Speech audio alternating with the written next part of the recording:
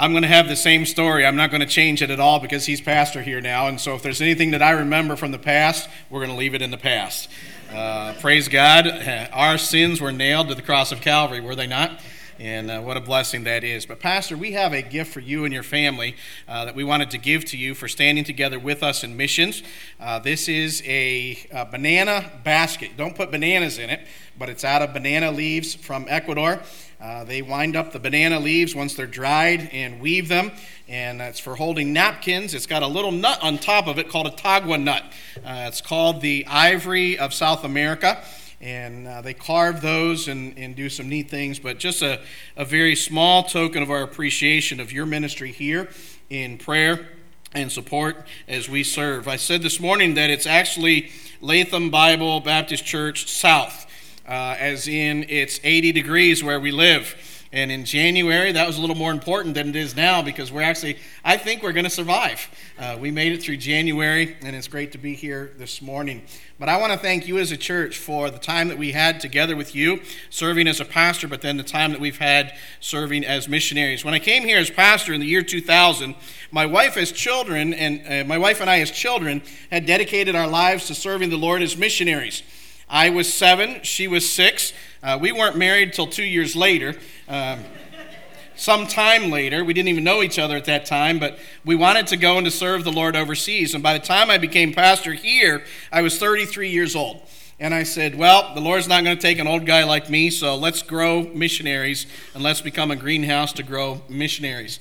I was just in North Carolina this week with Bill Simeon, and he said, I remember something about 10 by 10 by 10 by 10 by 10. And I said, yep, we were praying that the Lord would take 10 by the year 2010. And I remember the time when I stood before the congregation, and I said, my hope is within 5 years, I don't see half your faces here. And I think I accomplished that job pretty well. I mean, that's just the way things go in church and ministry. But it was to see us serving on one place or another. What a great blessing it was to see even now. Not just the mission field, but to see how God has called you and Ruthie here to serve as pastor. I do have great memories. The one thing about time and getting older is we don't remember the bad ones. We just keep the good ones in our mind and are excited about what God's going to do here using you and your family and leading and guiding through the Word of God. And Brother Sam Mansfield, remember him as a little tyke. And to call him Pastor Mansfield now, to me, that's honestly a great joy. To have known your family now for more than 25 years and to have spent time together and to see how God continues into work. My question is, who's next? Who's God going to call out of this congregation next? Because we need to be anticipating who it is that we can send, prepare, and guide and lead to go and to do the exact same thing as God has called us to do. And what a great joy that is. Turn in your Bibles with me this morning, if you would, please, to Acts chapter 1. Acts chapter 1. I want to share with you a message this morning from the Word of God entitled, Your Motivation to Change Your World. Your motivation to change your world. I've brought two people for show and tell with me this morning. My wife and I, Deanne, we've been married for 31 years and serving in ministry. In fact, this year, we are at the 50-50 point where we served 16 years in the States and now 16 years in missions. That'll come later on in September. And so what a great joy that has been to serve the Lord. She is not just my ideal helper. Ayuda idónea, it is in Spanish, and if I mess up some words, please bear with me because we live between two cultures, and sometimes we're not able to figure out which word is which in which culture. We also sometimes are not able to tell if the word we're speaking is actually a real word or if we just made it up that sounds good. And so please do bear with us, but the Word of God never changes. And just a great joy. She's not just my ideal helper. She is my right and left lungs. We have served together in ministry, and a lot of the bad ideas that I have had over the years, she has cut before they've gotten out to other people to hear about how wonderful they were.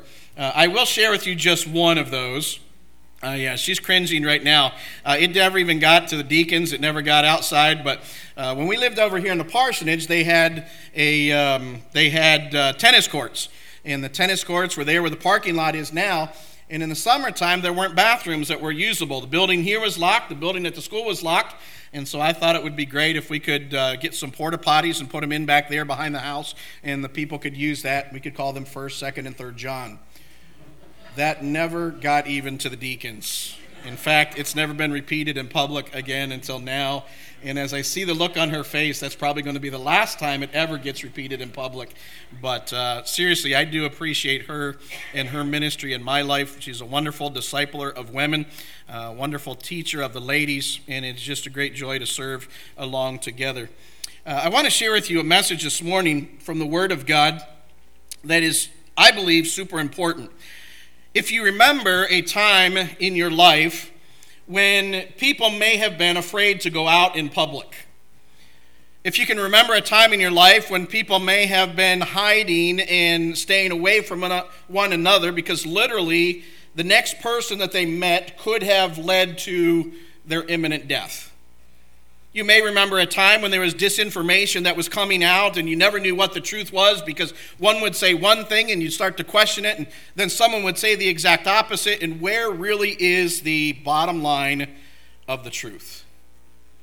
Now, if we pause for just a minute, I'm pretty sure that most of us are going to be thinking about the last 2 years that we just went through, of disinformation or misinformation or information that is crossing, of a time when we weren't sure if we could go out to public because the next person that we met may have led to our death, where there may have been fear that ran around in the believers' lives. But I'm not talking about the last 2 years. I'm talking about some 2,000 years ago when Jesus Christ had just been crucified on the cross of Calvary. The King of the Jews had been crucified, had been buried, and had risen again. And the ladies went to the tomb. Some said his body was stolen. Some said he is resurrected. He showed himself to some 500 people in the 40 days after his resurrection, but I didn't see it. Do I know it is the truth?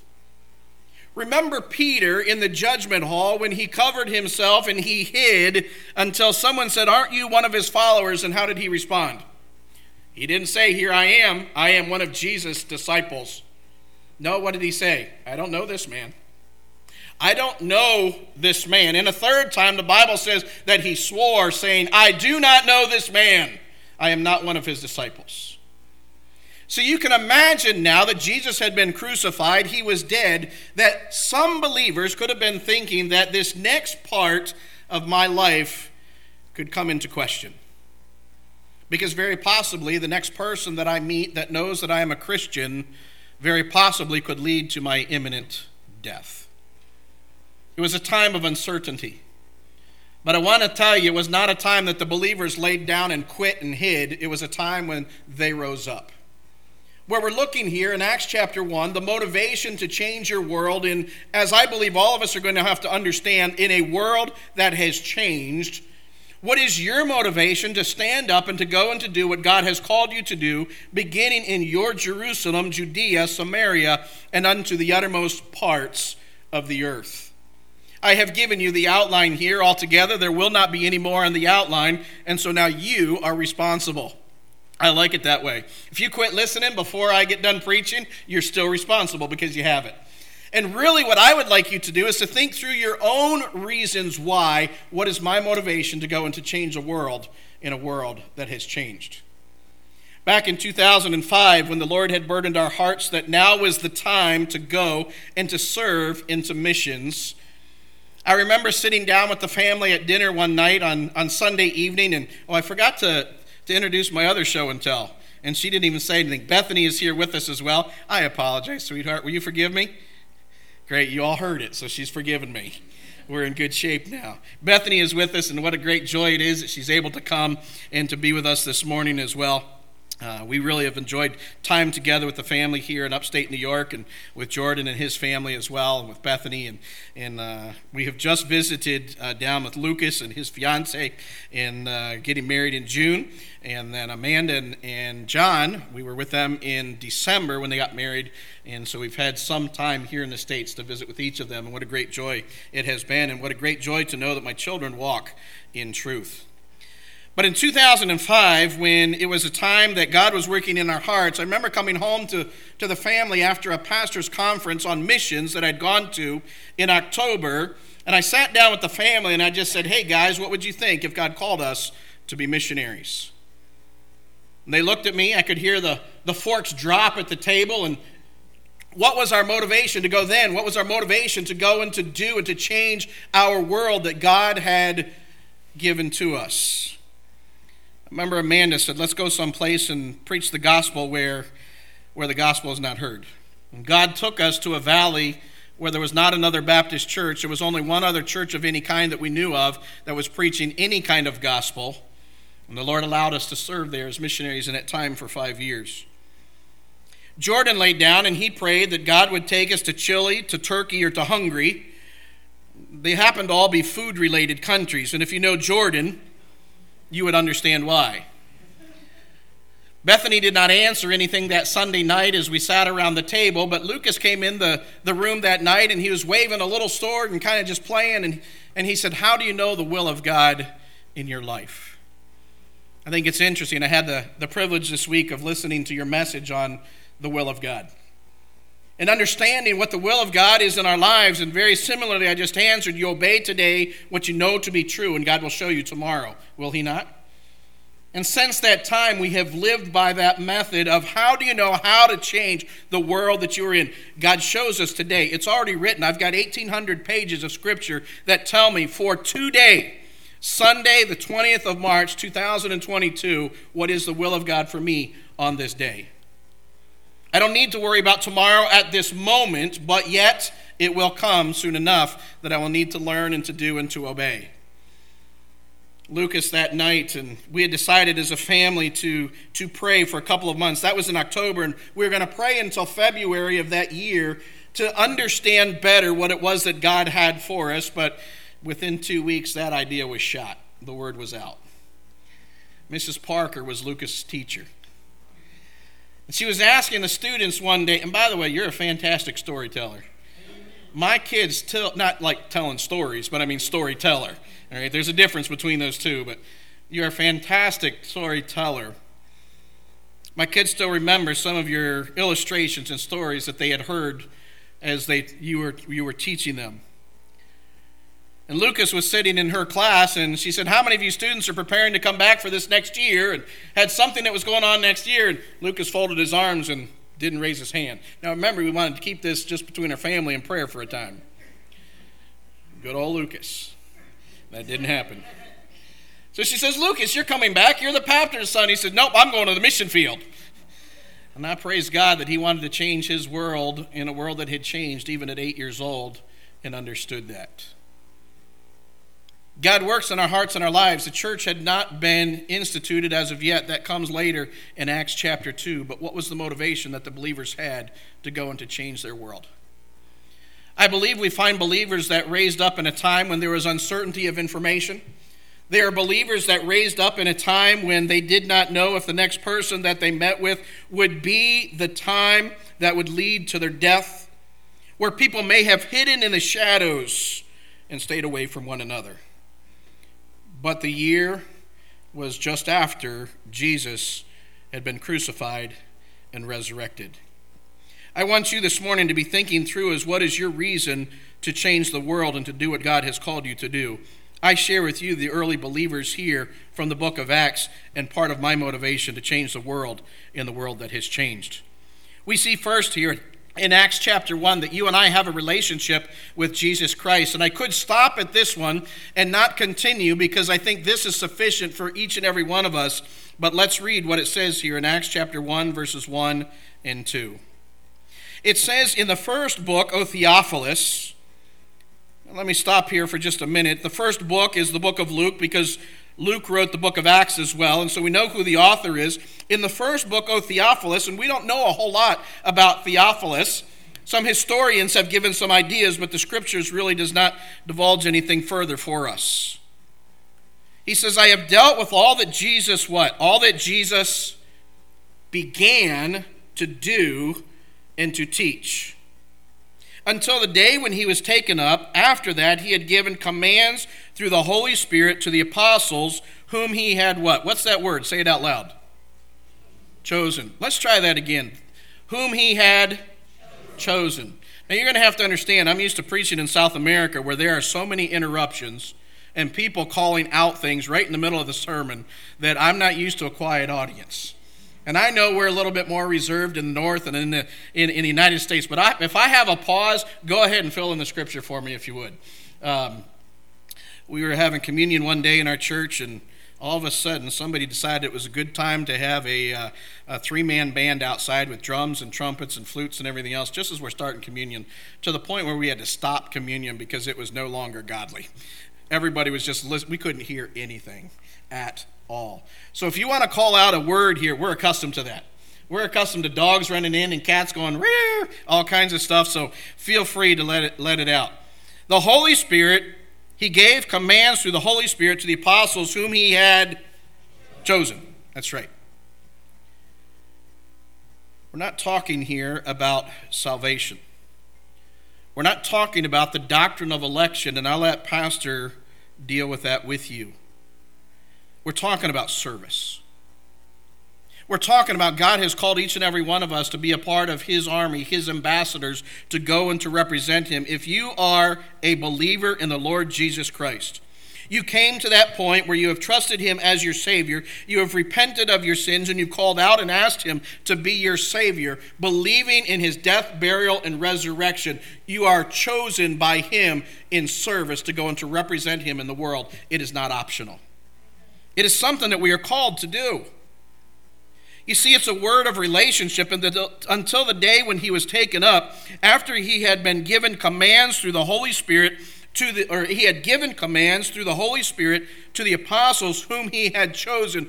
Those first that remember from Matthew chapter 28 were called to go and make disciples, baptizing them in the name of the Father, the Son, and the Holy Ghost, and doing what? Teaching them to observe all things whatsoever I have commanded you. And we are the continuation part of all of those things. You and I have been chosen to go and to represent his name. When I was a child, I realized that I was a sinner and condemned to hell. And the only way to be forgiven was that to believe on the Lord Jesus Christ, who shed his blood on the cross of Calvary for me. And at that moment, I understood through the church that was sharing the word of God, my parents and others around us, Sunday school teachers and great men and women of God that poured into my life, they let me know from that early age as a child that I was now called to go and to serve. And I believe in part that is reason, the relationship that they had with me and I had with them, that was the reason as a child I chose to serve the Lord Jesus Christ in missions one way or another. Turn with me, if you would, please. Keep your finger in Acts chapter 1. We are going to return. But turn with me, if you would, please, to John chapter 15 and verse 16. John chapter 15 and verse 16. And I want you to see this word chosen again. Is it not a word of relationship? Think with me for just a minute. Back when Deanne was a senior in high school, I came home from college because I ran out of money really, really fast. And she was a cheerleader on the court, and I watched her and I said, "Where have you been all of my life?" Now, we were in high school together for 3 years, but she was in 9th grade and I was in 12th grade, and that just wasn't right. So I had no interest in her of dating her at all. But when I came and she was a senior in high school, oh boy, everything changed. We dated for 3 years, and I remember that day when I chose her. You understand what I'm saying, do you not? I chose her to be my wife, and that is a term of relationship that she was chosen.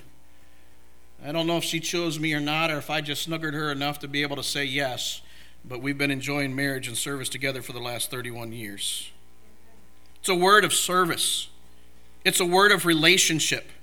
In John chapter 15 and verse 16, Jesus says, "You have not chosen me, but I have" what? "I have chosen you and ordained you that you go and bring forth fruit, and that your fruit should remain, that whatsoever ye shall ask of the Father in my name, he will give it to you." It is a word of relationship, that word chosen.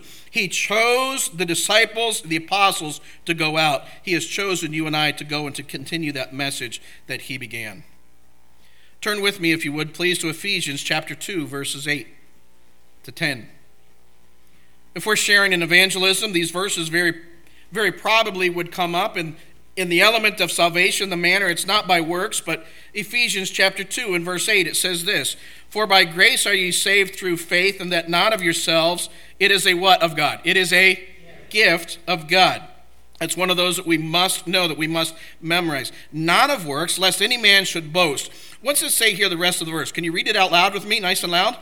"For we are his workmanship, created in Christ Jesus unto good works, which God hath before ordained that we should walk in them." You and I are not saved by our works, but we are saved to do what? To do good works. It laid it out here. Because of the relationship by grace from him through faith, believing what he already told us from his word, and taking that and believing it and living it, not for our own selves, but we were created in Christ Jesus unto good works. Ladies and gentlemen, I want to tell you, my motivation for changing the world that God has given to me is because of the relationship that I have with Jesus Christ. Amen? I don't need anything else. That relationship that I have with him is everything, and I believe the believers in the early days after the resurrection of Jesus Christ, I think right before them in the intensity of the day that they understood it, that it doesn't matter what's going on in the world around me, I'm going to follow him because I have a relationship with the King of Kings and the Lord of Lords. Some of you may know that as a child I was adopted as a baby of 5 months old. I was adopted in the family of Davolls, and from there had new responsibilities and even a new name, and I'll share that with you in just a minute.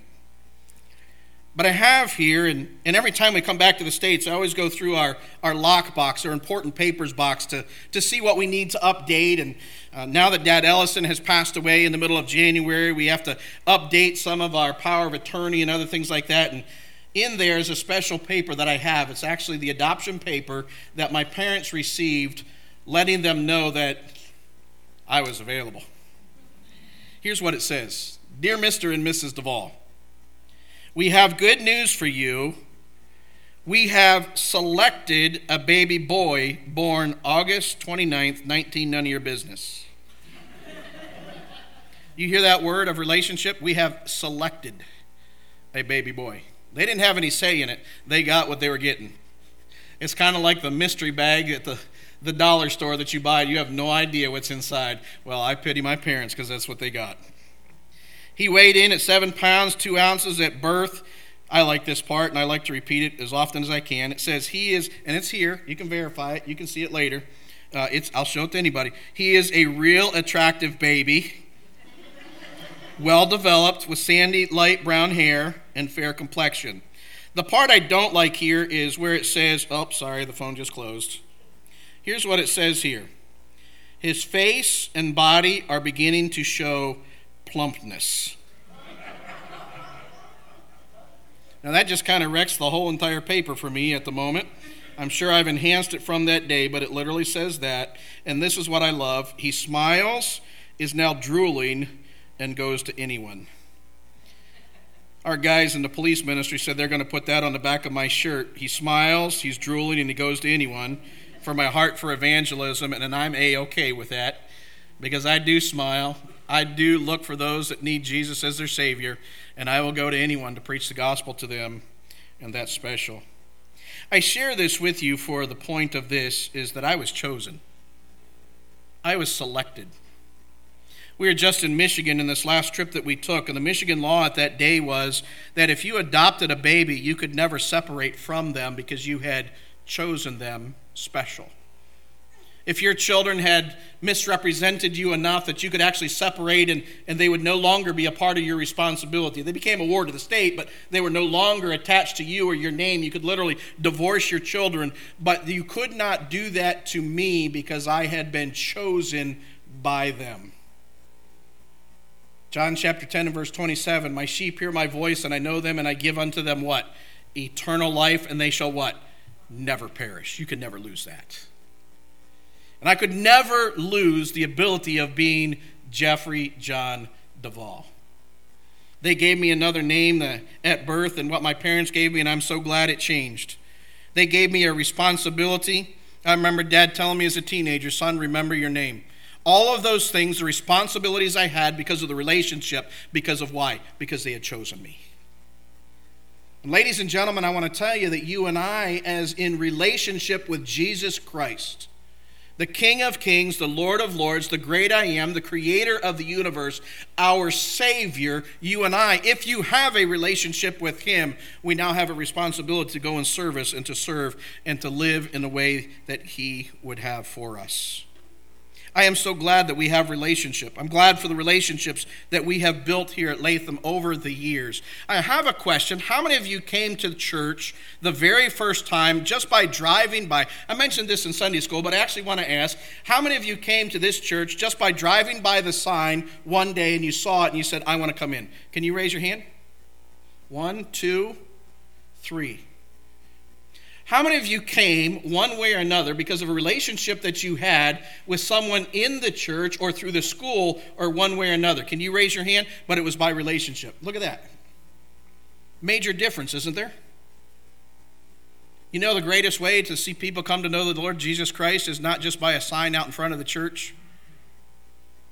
The greatest way is by your relationship with Jesus Christ, that you extend that to your relationship to the world in which you live throughout the week.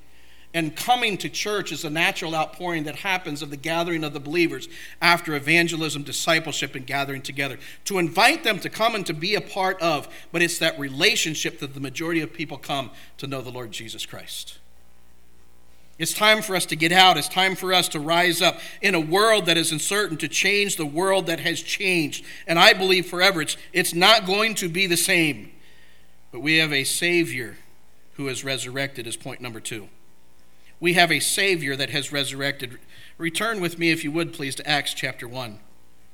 Not only do we have a relationship with him, but we have a Savior that is resurrected. While you're turning there, I want to share with you a picture from point number 1 about relationship. There's a family that's not in this picture, Albanus and Paula, they are in the Jorvis in Alaska, that had to go to Colombia. They were part of our church, but they had to leave and go to Colombia in order to get their paperwork to stay in Ecuador. But we met them on the street one day, and they were sitting, selling anything they could, washing windows, and we as a church body, we stopped with the car and we gave them arroz con pollo. They were hungry. They were Venezuelan refugees that had been traveling, were living on the street. Nobody wanted them. We have over 500,000 refugees from Venezuela in Ecuador right now. Ecuador is a country that is broke, that are receiving 500,000 refugees that are broke, and the world is not listening and understanding that there's need for those people that are all around us. And so our church gathered together, and we would give them arroz con pollo, and we wouldn't just package it and give it to them and keep going. We'd stop, we'd talk, we'd eat with them and build relationship with them because we felt that was super important. We would give them a Gospel of John, and we would give them an invitation to church, and we would give them a clear presentation of the gospel using the wordless book or wordless colors on a track in the invitation to church. Jorvis in Alaska came to church with us, but then they saw Paula in the bus station. They invited Paula to come and to live with them. Now, Paula has 2 children and a husband.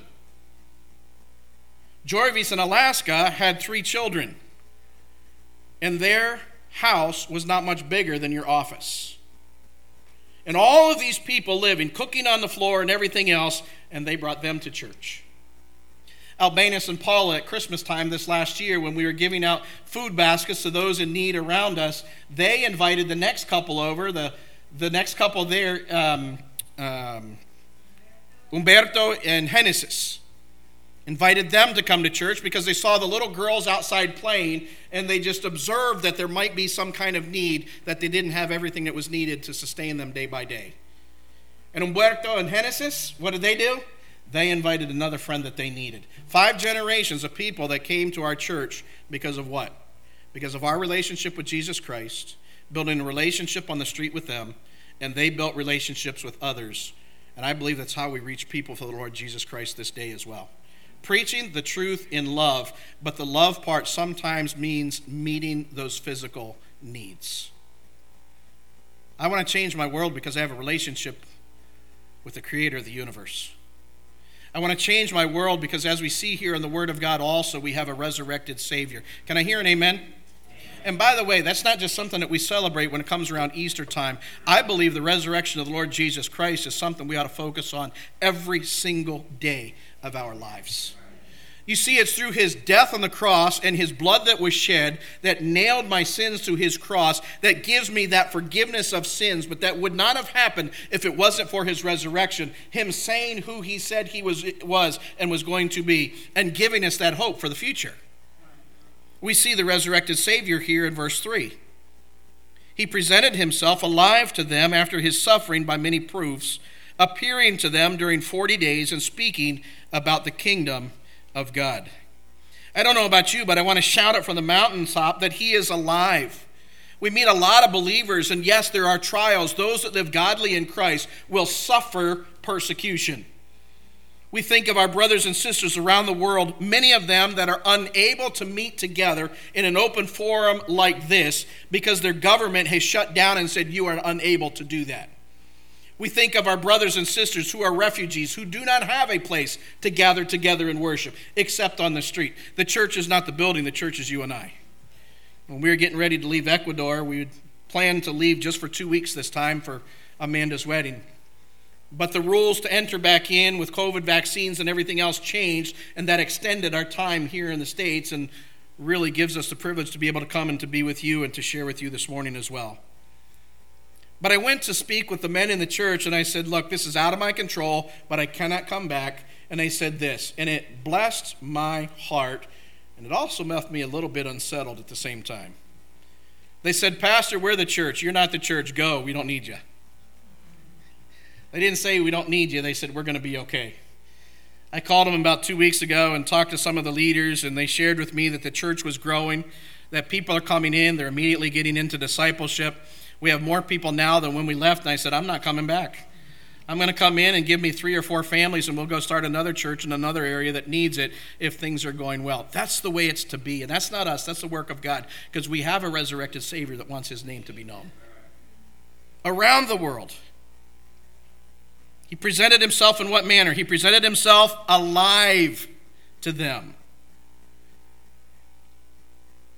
after his suffering by many proofs. For 40 days, there's no doubt that Jesus Christ is alive. For me, baptism is one of the most exciting times in the life of the church. Not just the act of the baptism, but the time when the people are really dedicated and saying, I want to follow through in obedience to the Lord's command. We read off in Romans chapter 6 that because of our resurrected Savior, that we too are buried in the likeness of his death and raised again in the likeness of his resurrection. And in almost every baptism, somewhere around it, either in the teaching and training or the actual day of the baptism, you're going to hear that passage read. And so we had a baptism. By the way, this was in February. We just walked down to the beach, 8 blocks from the church, and did baptism. You can't do that here. You'd have to chip a hole in the ice. You'd have to have the EMTs and paramedics ready to resuscitate people getting into the river. But anyhow, there were 5 people that wanted to be baptized that day. And so our custom is we have a little booklet. And what is baptism? Why is baptism? When is baptism? And what are you waiting for? Pretty simple, pretty straightforward.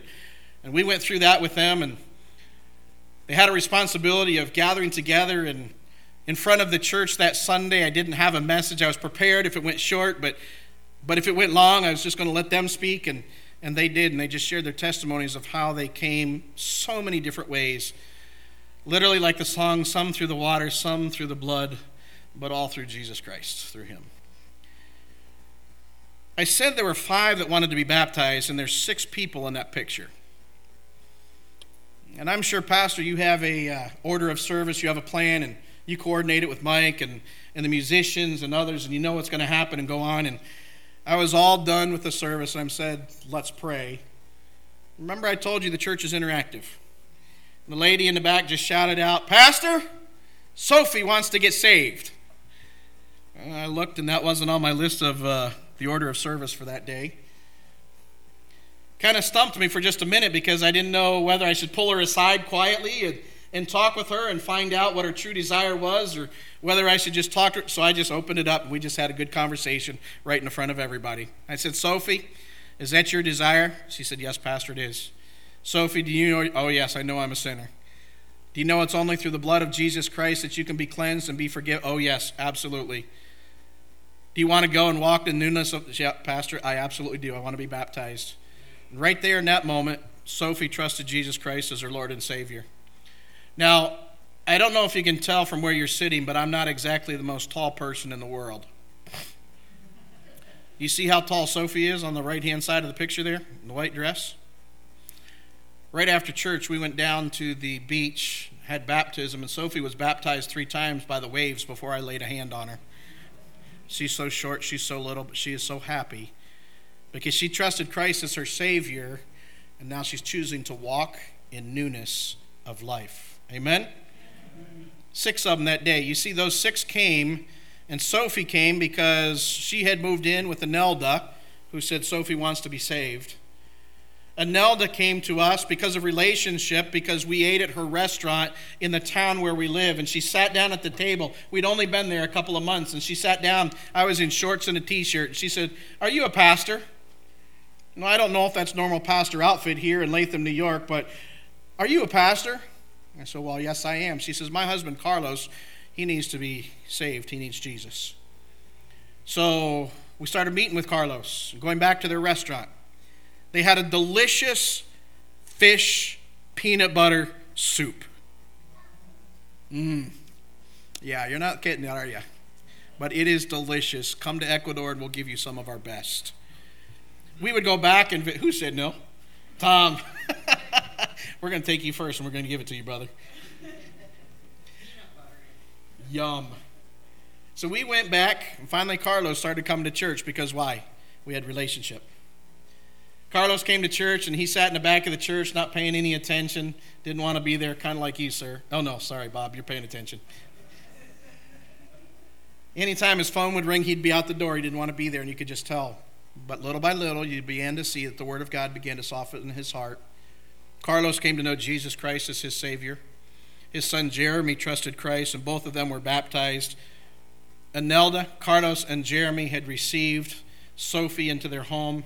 Sophie had heard the Word of God. She'd been in church and heard the Word. She decided she wanted to be baptized. Why? Because we have a resurrected Savior. Every person that I've baptized from the time that I have started in ministry was given that charge as they come up out of the water to go and to walk in newness of life. Ladies and gentlemen, you and I have a resurrected Savior. We have a resurrected Savior that wants to be known amongst the nations, and you and I are the voice to go and to proclaim it around the world. My motivation is that. We had another baptism where Paula and Albanus decided they wanted to be baptized, and another Venezuelan lady wanted to as well. She since has gone back to Venezuela. But you see, I had a problem because 5 of the people that were being baptized were living together in immorality, not all together, but in separate couples and with another pareja, another gentleman. And so how do you baptize someone that's saved, that's living in immorality, but yet says, I want to go and walk in newness of life?